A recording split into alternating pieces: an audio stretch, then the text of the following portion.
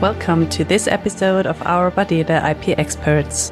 In this episode, our IP expert Klaus Eckert explains which points you need to observe when requesting a preliminary injunction for trademark infringement. In today's quick tip, I will briefly talk about the enforcement of trademark rights in Germany by way of preliminary injunction proceedings. Obtaining an ex parte court decision has proven to be a very sharp sword in combating infringement.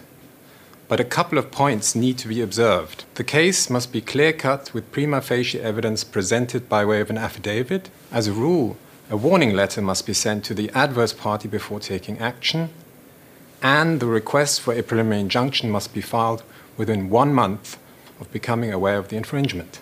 If these requirements are met, a court will decide within 1 or 2 days, or even less in very urgent cases, quicker than in any other jurisdiction. Once served, the court order is immediately effective, thereby stopping sales bearing the infringing mark.